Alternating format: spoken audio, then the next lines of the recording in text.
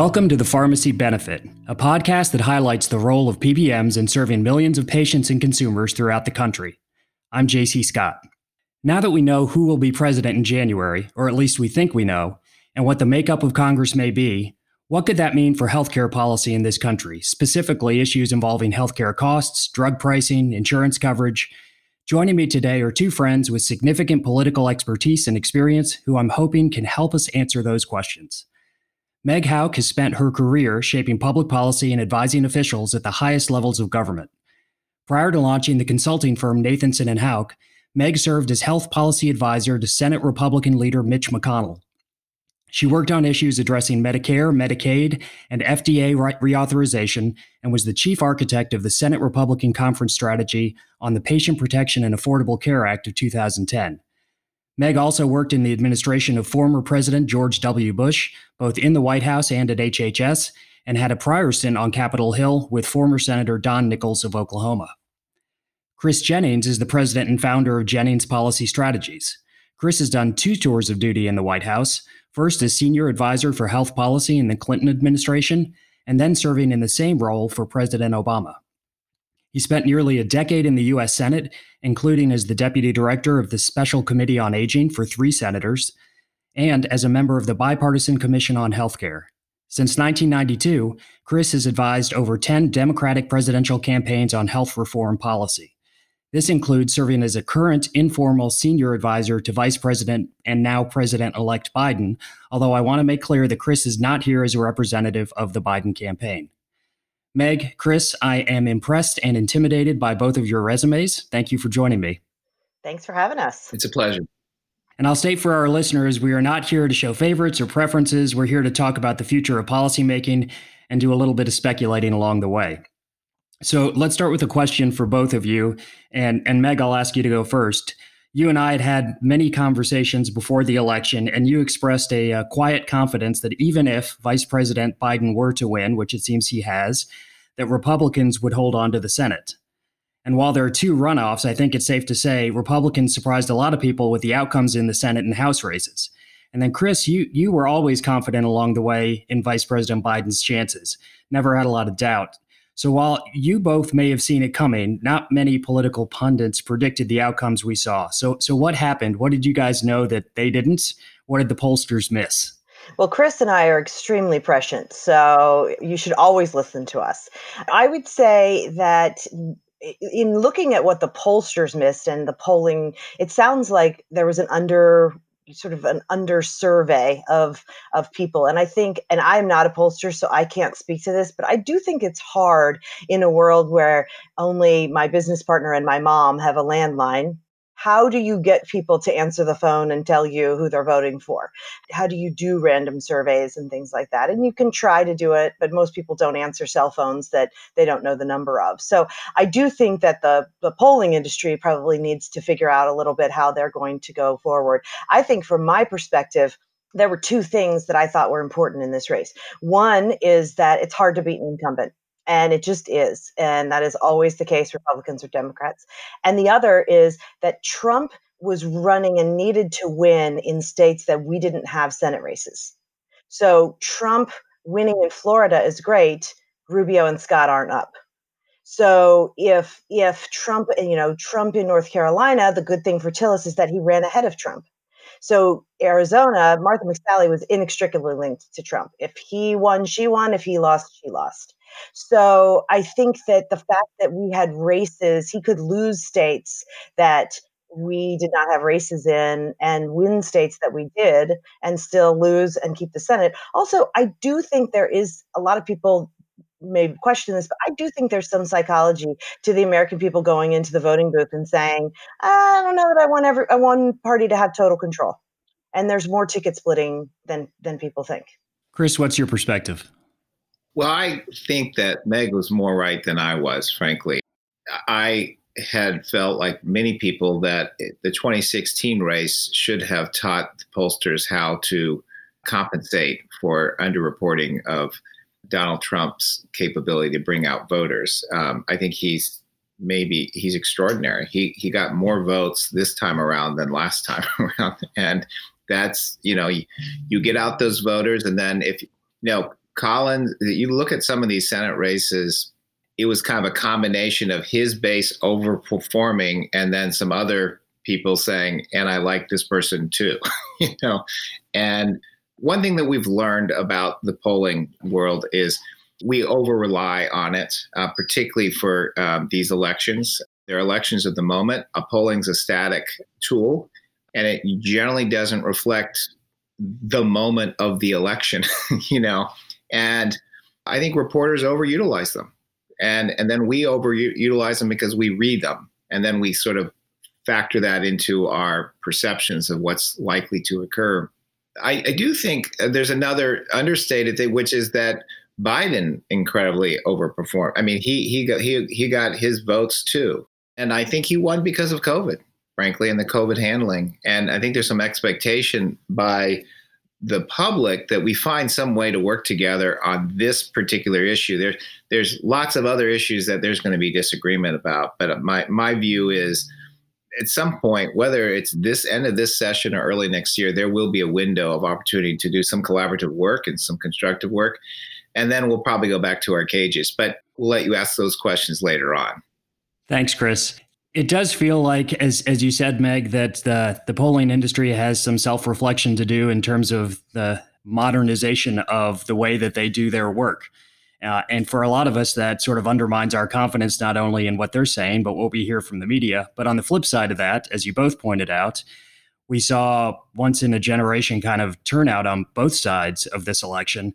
And that, even with the divisiveness in our country, that can only be a healthy thing to see that many people participating in the electoral process. So there is a positive to come out of that.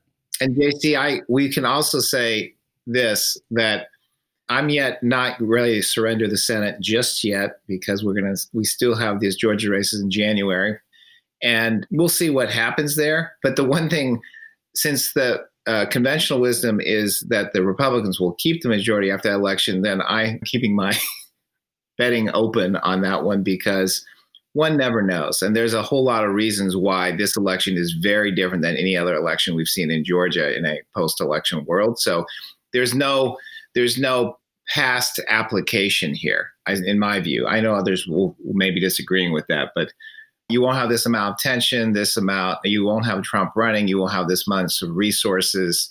People probably won't do as much ticket splitting. There are a lot of dynamics here that will be interesting to watch. Absolutely. My niece is a freshman at the University of Georgia. She has been very participatory in her first election process so far. So I'm doing a quick shout out to Kaylee Scott down in Georgia. I hope she's playing to the demographics. I hope she's not. So, Chris, you alluded to what comes next, but before we get into the next administration and the new Congress, let's talk about the final 8 weeks of the Trump administration and its intent to finalize regulations and policies across the board, including in the healthcare space. In our space in particular, as you both know, they're looking at the rebate rule again. They're looking at a proposal to tie drug prices to an international benchmark. And I'd love to ask you how that's going to play out. But given the situation seems to change daily, by the time people hear this podcast, your answers may have changed. So I'm just going to ask you this. Is it typical for an outgoing administration to try to advance new and final policies at this point in a transition? Is what we're seeing sort of a usual and customary last attempt at cleanup business, or is this something else? What's your perspective on what's happening? No, I think it's fair to say it's pretty usual. It may be more sloppy. This administration has not forged a reputation of, and this isn't meant to be overly partisan, but great competence in execution. And it's very hard at the end of the year, at the end of an administration, to check all the boxes, legal process and otherwise, to get things done. It can be done. It has been done. It will be done again. And so I fully expect we will be seeing out the door policies that some people will like, some people will absolutely reject and use all the tools in Congress and the judiciary to respond to. And then also, and the incoming administration, maybe unlike the current one, will evaluate each one on its attributes, on its benefits relative to their interest, and make a decision as to its options as to what it can do in terms of rescissions or delaying effective dates, et cetera. But there'll be one-off analysis. in Trump land, it seemed as though if Obama's name was on it, it was bad. That won't be the case in all cases for the Biden administration. And Meg, do you agree with that? And in your experience, if this is sort of the usual end of an administration process, do these policies usually stick or are they quickly changed? Well, I think I agree with Chris that there is some attempt usually for key things that are priorities of the administration to make sure they get it done on the way out the door. I think what has changed kind of in recent history is a couple things. One, my former boss, Don Nichols, wrote a law called the Congressional Review Act, which he was the first one to use and use successfully in the transition from Clinton to Bush, and then nothing until the beginning of the Trump administration, where it was used 17 times. So that is a different dynamic in terms of undoing regs from a previous administration, and you really need a perfect storm of a transition of power in the White House and then the party in the White House controlling Congress. And so these are all not, it's you have to thread a particular needle to make sure that it works that way.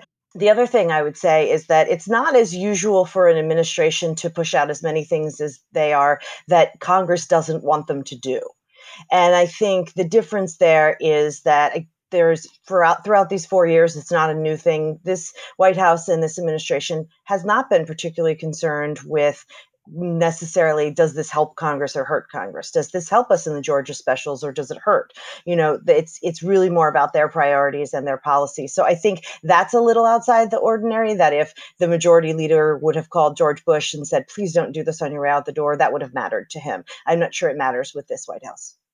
Well, it's going to be interesting to ride this roller coaster together for the last few weeks of the administration and see where we shake out on these things. So let's look ahead now to next year. We got a narrower House Democratic majority, in all likelihood, a narrow Republican majority in the Senate, although Chris is not yet conceding that point. Do you think there's going to be room for the two chambers to work together to get results in healthcare in the 117th Congress? And will any of that focus on prescription drug costs or insurance coverage issues? Is it all going to be COVID, given the presence of the pandemic with us? What do you think's on the agenda and what do you think's achievable? I do think it's going to be mostly COVID. I think the vaccine news is wonderful and we're all thrilled about that. And as PBMs will hopefully play a large role in helping with the distribution of that. But this is not magically going away on January 1st, 2021. And so I think there's still going to be a lot to do both on the economic stimulus side, but also just on the healthcare side.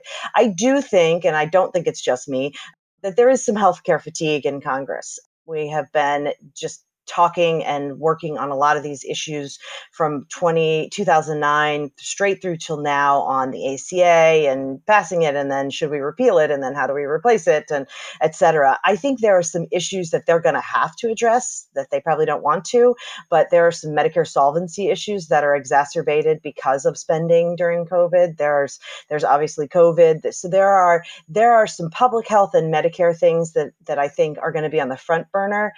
And then the truth of the matter is there's not a lot of, to Chris's point about going back to our corners, there's not a lot of agreement in that ACA Obamacare space right now. And I think that COVID and some Medicare focus is probably going to be more than they can say grace over. The other thing I would note is that both chairmen change in the Senate and one ranking member changes in the House for Republicans. And that changes the dynamics. Chuck Grassley is term limited at finance, and Mike Crapo comes in. He had a very different view than Chairman Grassley on drug pricing and had his own bill.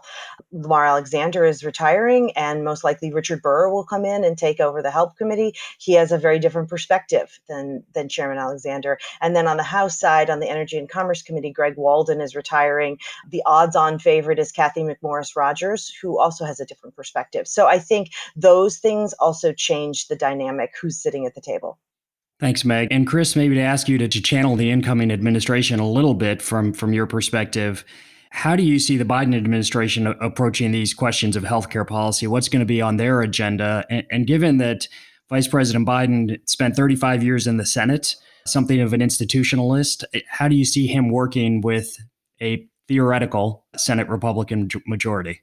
Well, I mean, whether it's a majority or not, he will want to try to work with Republicans. He does have very deep and longstanding relationships with many of them. he's not the first to throw a bomb into those relationships or to engage in an unnecessary fight.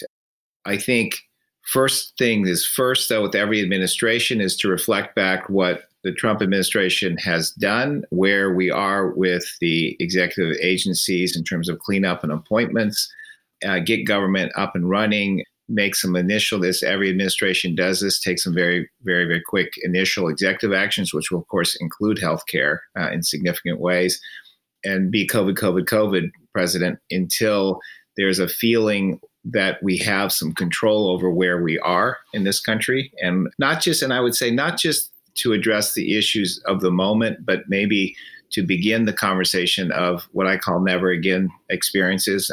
This country doesn't want to experience ever again what we've just gone through.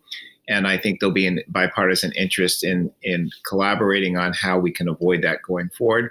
So I see those things. The last thing I'd say about healthcare writ large is COVID has unmasked for a lot of people, not us in healthcare, but many other people, about the shortcomings of our healthcare system, particularly in issues related to equity and disparity.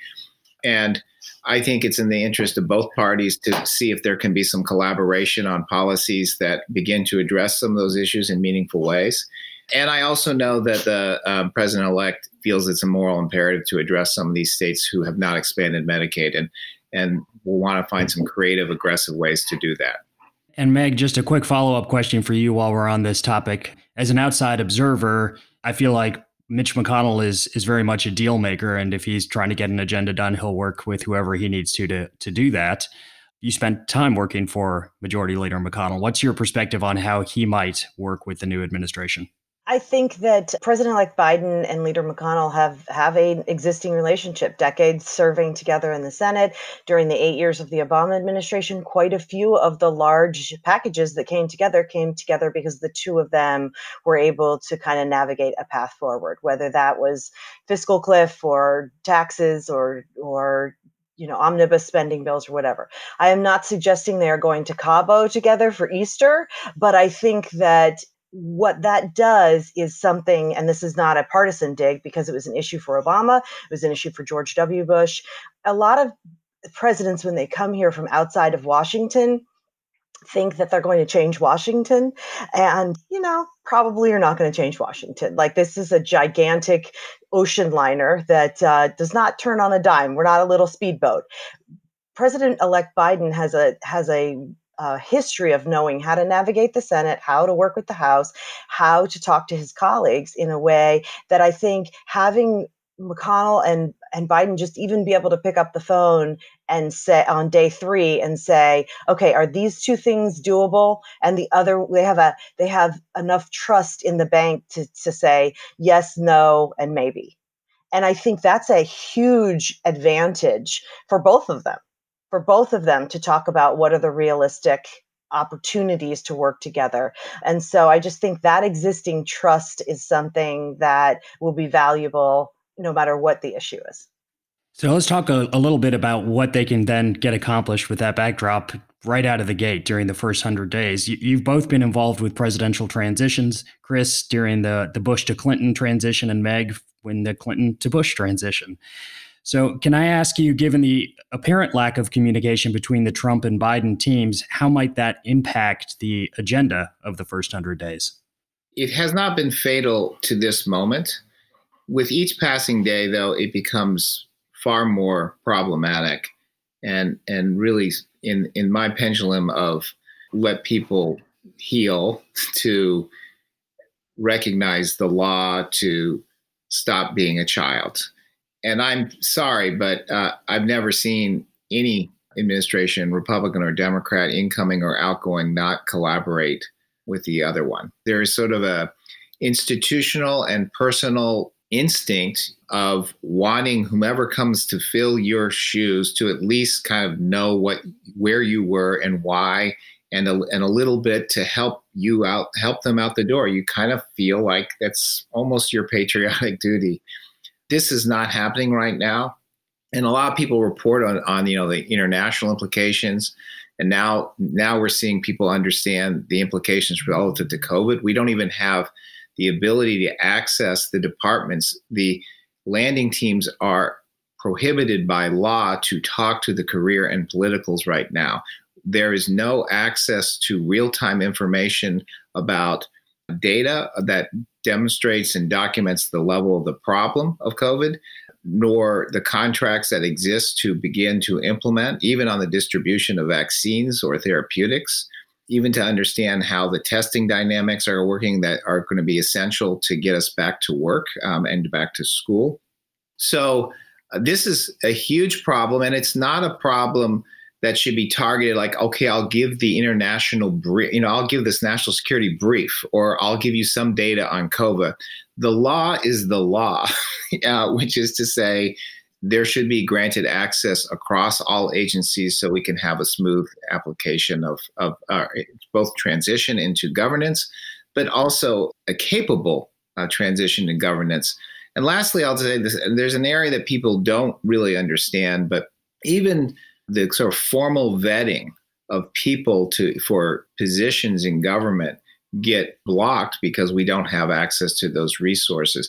And so there is going to be potentially a delay in effectively transitioning into governance with new federal officials that are necessary to run the government. So I think it's frankly time for everyone, Democrat and Republican, to call on this administration to follow the law. And Meg, do you have a historical perspective on what's happening now and what you experienced? Yeah, I mean, obviously the transition from Clinton to Bush was delayed as well because we were still in a Supreme Court case about recounts in specific counties. So that didn't really happen until mid-December. And it's not ideal. It was something that the administration was able to overcome and move forward on, but it's not what you want. And even in the transition from Bush to Obama, while I was with McConnell at the time, we put together notebooks from each of our departments in the White House, and those of us who are alum, were asked to kind of contribute, like, can you think of things that you wish you had known? So the presidential personnel team put together a notebook that is, here is every nomination that you could possibly have to do. Here's what, and OLA, we kind of did these are the things you're most responsible for. Here's how we did our structure, et cetera. Now, I can't tell you that the Obamas studied that and implemented them exactly as we sent them. But to Chris's point, it does feel like your patriotic duty to just say, and all presidents have said, as George H.W. Bush did in a letter that a lot of people have circulated around this, like, you're now our president. And so I want you to be successful. I think that's obviously, this is a very different feeling than we've had during most transitions. I don't think it's ideal. I don't think it's what either party would like to see. I don't think it's insurmountable. It's not perfect, but it's not insurmountable. And I think there is enough consistency on career staff and others that you can move forward and start with the things that you want to do. What I really want to know, though, from that historical perspective is, are the stories true that from the Clinton to Bush, George W. Bush transition, that the Clinton people took the W's off the keyboards? I was not there day one. I did not start. When we left, and there was maybe two people who did that. And I think that if you ask any of the Republicans who was handed back the keys, I think they felt it was a very collaborative. Once we got over the hurt feelings, I think I will say that the Gore-Bush election was 537 votes or whatever in one state. There's no one in either party, I think even Donald Trump, who believes that you can overcome thousands and thousands of votes in multiple states and become president. And so the outcome is obvious here. The delays really are inexcusable. It was completely understandable during a recount. Although, as you all remember, at post 9/11, there was a review that certainly immediately the intelligence information should have been granted to everyone concurrently. And of course, it would have been if that was the law. So the point is, the law is the law is the law. Everyone knows the outcome of this election, and we should get moving forward for the good of the country, particularly even now, especially now when you're in the middle of a pandemic. Come on, people. Let's wake up and be adults. Yeah, and Chris, I agree with that. And I think that most Republicans would say the same thing, that this is, at the very least, you just both have the briefings. If it turns out one of you doesn't need them, no harm, no foul, right? And so I think that this is probably something that we're going to need to address going forward. So you all have been generous with your time. Let me ask you one final question as we look further ahead, because I know that you never tire of elections and you're excited for the next big election, which is going to be the midterms in 2022. I just want to have you both on record, and then in a couple of years, we'll have you back to see how you did. Give us your predictions. How do you see those midterms playing out? Do Republicans continue to build on their gains and take the House? Are we going to have status quo? Will we see a blue wave? What's going to happen in 2022? Well, I will say, I think that the House is a little bit of an untold story right now. There's so much focus on the presidential and the runoffs in Georgia that the House is a little bit of the redheaded stepchild that people aren't paying attention to.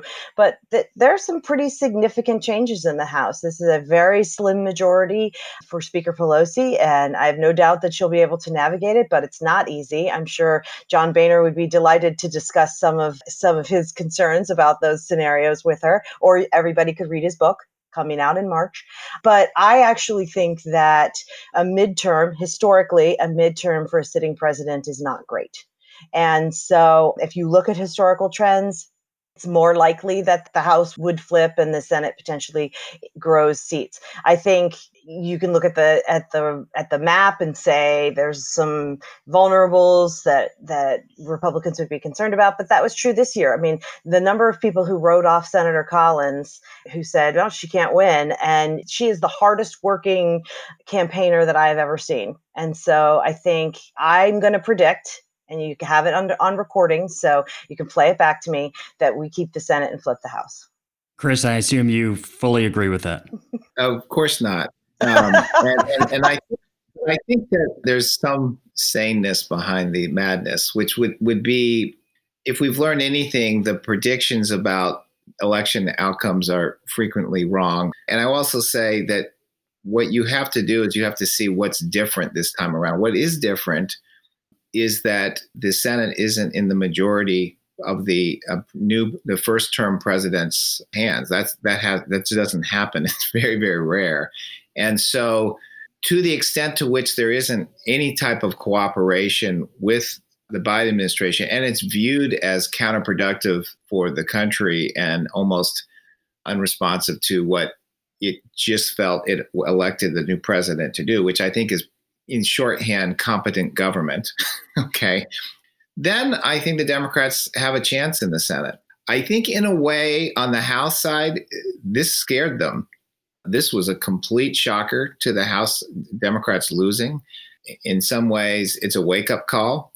So I will, of course, predict the opposite of Meg and say that the Senate will go Democratic and the House will be retained as majority. And but we'll probably have a new speaker, which will be interesting to see who that is, because I think the speaker has made a commitment. This likely will be her last term. Well, it could be Chris, because you don't have to be a member of the House to be speaker. So I can assure you that I will not be opting for that route for my career. Well, if we had votes, you would have our vote, Chris. Yes, you would. Thank you. We'll be excited to have you both back on to talk more about how that is shaping up and pressure test those predictions. But I will say that if President-elect Biden and the new Congress work together half as well as the two of you work together, I'm optimistic about the future of policymaking for our country. This was a lot of fun. Meg and Chris, thank you for your time. Pleasure. Thank you, JC. Thank you. And thank you, everyone, for listening. As always, I encourage you to subscribe to the Pharmacy Benefit and download all of our podcast episodes. You can do that on Google Podcasts, Apple Podcasts, Spotify, or wherever you find your favorite podcast.